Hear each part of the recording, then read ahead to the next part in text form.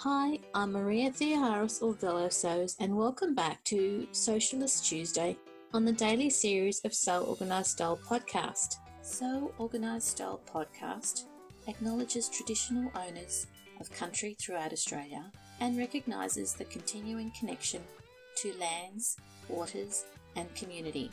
We pay our respects to Aboriginal and Torres Strait Islander cultures and to the elders past, present and emerging. A big sponsor shout out goes to our two podcast friends and sponsors. The Australian Sewing Guild, who has been our Monday Daily Series regular, is now a sponsor of Sew Organised Style podcast. Go to ozsew.org to check out the online workshops, sew-alongs, skills library and more. Our second sponsor is Tatiana's School of Couture as she launches it online. Go to her website to see her new online sewing classes and patterns. Let's give a warm welcome back to Chloe Reid, the Australian editor for Socialists. Hi everyone. Good to see you again, Chloe. You too, Maria. How was your week? Great. Took advantage of the rain on the weekend and planted bulbs in the garden. Yourself? I took advantage of the rain on the weekend and sewed shirts. Wow. Yeah, I'm into batch sewing at the moment just because, I don't know why, it's just where my brain's at. My husband's nearly got 2 finished shirts that are kind of wintry, snuggly shirts. Brushed cotton? Yep, that's right. Told you about them last week. I feel like I should be finished by now, but I'm not. So, there we go. The fabric will always wait for you. It will, that is true. That's very fair. Chloe, tell us what's happening this week in Socialists. So a couple of things. I had fun this week with you saw the Ask the Socialist about how you motivate yourself? Yes. So we talked about that like a while ago, I think, about kind of COVID and then all the protests and Black Lives Matter and, all of those things.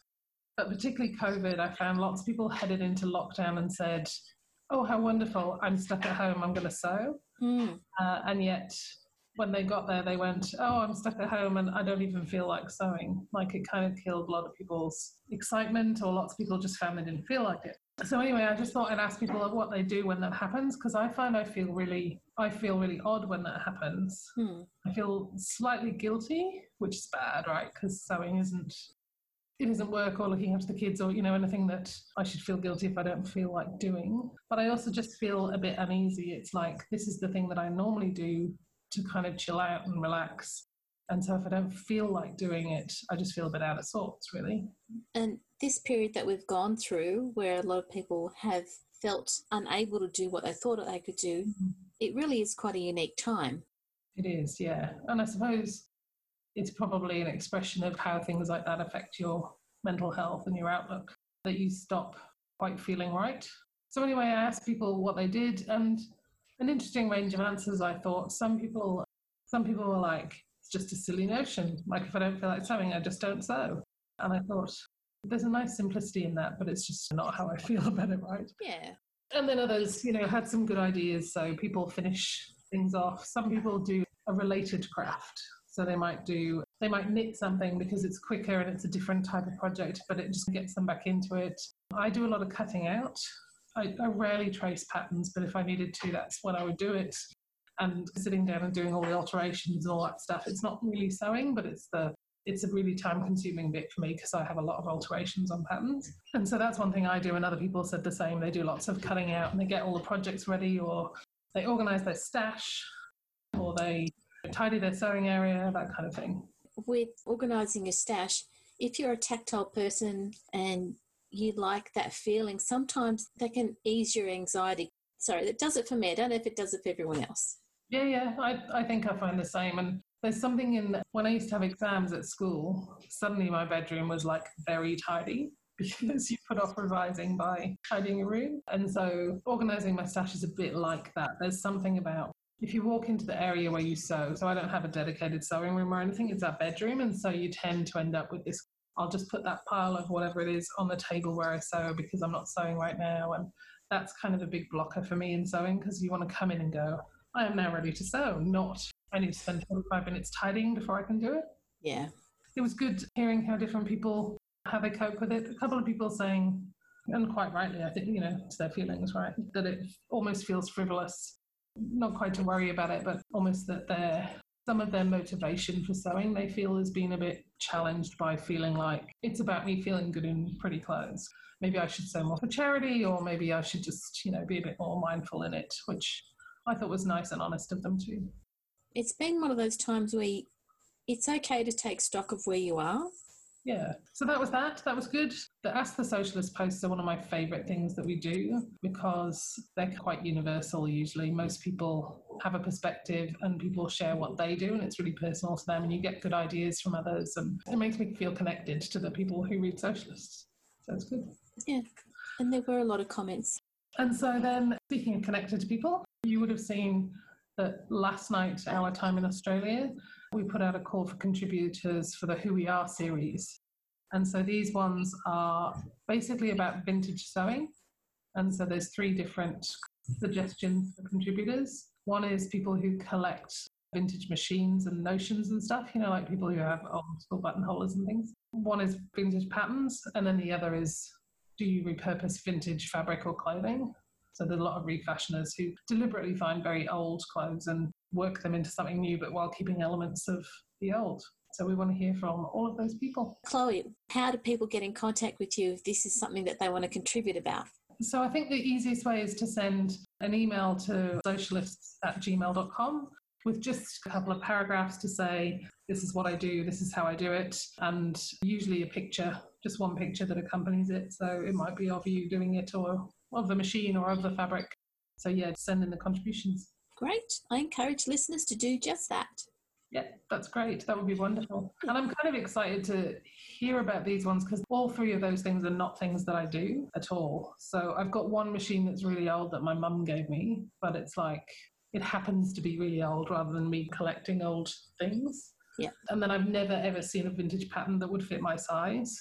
I'm not sure if there were 6-foot-tall women in the 1920s, but if they were there, they were certainly not sewing out of the patterns that I've come across. So yeah, that probably would have been self-drafters, if anything. Yeah, I suspect so. It feels like in the past, and this is me generalising with very little knowledge of vintage patterns, it feels like in the past there was a very narrow range of standard size patterns, and then everybody else had to learn how to draft from scratch or use those patterns in some way.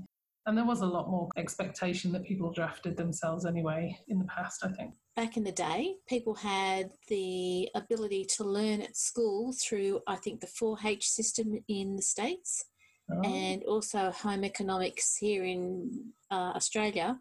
I went to Burwood Girls High School, and that was a home economics school in the 30s or 40s. So there you go. So, that yeah. sounded like you went to school in the 30s and 40s. Here's what you meant. Yeah. Shall I say it again? No. No, it's great. So, yeah, that's kind of interesting. It feels to me like there's a gap, right? So there's those periods where people did this sort of stuff at school, and then there's a gap, which is kind of my generation and yours, I think, which is, you went to school in the 80s and maybe into the 90s, where it didn't get taught at school anymore, but there also weren't as many ways for you to learn yourself or to develop those skills. Whereas now it feels like we've come a little bit full circle because of the way the internet really is, I suppose. You could teach yourself if you want from YouTube pretty easily, but there's this gap of you didn't get taught at school and you didn't get it from the internet either, which is sort of where I fall. So I didn't sew till I was 24, I don't think. That actually makes sense. I think I've heard that sort of discussion before in different forums, so it'll be interesting to see who contacts Socialists. Yeah. There's another 2 posts. One is yet to be decided. It might be my TNT poll results that I never got around to. But the other one is going to be about the Socialists copy editors. So a bit of a meet the team from those guys, which will be really great. I think I talked about them the first or second Yes. time, that I was on the podcast. But it's just really lovely, I think, to learn something about the team of people and what they do and how they do it. So, yeah, that'll be good. At the Sewing Weekender, Gillian did a video about the Socialists to people, and she did talk about the team, and it sounds like quite an extensive team. So it'd be really good to read that blog post. So it's particularly about one bit of the team who are the ones who proofread all the posts for us, which is really, really helpful. It started, when we first started, we didn't we kind of did that right. So people would write a post and we'd skim through it and go, oh, wait, there's two words in that sentence or whatever. And then we would check things like, is there a feature image and do we have categories and other tags and, all that sort of stuff. And then the more we got into it, the more we then had a copy editing group who used to help proofread the posts. Mm-hmm. And then now we developed over time, Anne, Gillian's sister, leads the copy editors, and she's actually developed a set of, these are the things that we copy edit for. And some of it is about checking stuff like that, the kind of almost logistics of the post. And then the other is about how you increase readability of posts and make sure the meaning is clear without in any way changing somebody's voice or the story they're trying to tell us. And so that's the real gold, I think, in the copy editing space. And they do an amazing job. And that's why they read so well. There are so many posts that go up. That group does an amazing job. Yeah, they do. And they also check things like, we made a policy decision a little while back, I can't remember exactly when, on always having alt text on images, which is just really good practice in terms of people who might be visually impaired, who use screen readers, being able to still understand what the post and what the pictures are about in the post. And so they also check all of those kinds of things. So it's actually quite intensive. And there's quite a few people in the group, just because as we're all volunteers, some weeks you can do more than others, and that's just the way of it. So yeah, it's great. The accessibility side of blog posts is actually quite important. It's really good. So that's what we're going to be doing this week on Socialist. It sounds like another busy week on Socialist this week. Yep, we look forward to seeing you there. So listeners, keep an eye out on Instagram and on the website for this week's Socialist blog posts. See you then. Have a great week. Have a great week too, Chloe. Thanks again for letting us join you in your sewing room. See you next time, and have a good day, listeners. Bye. Bye.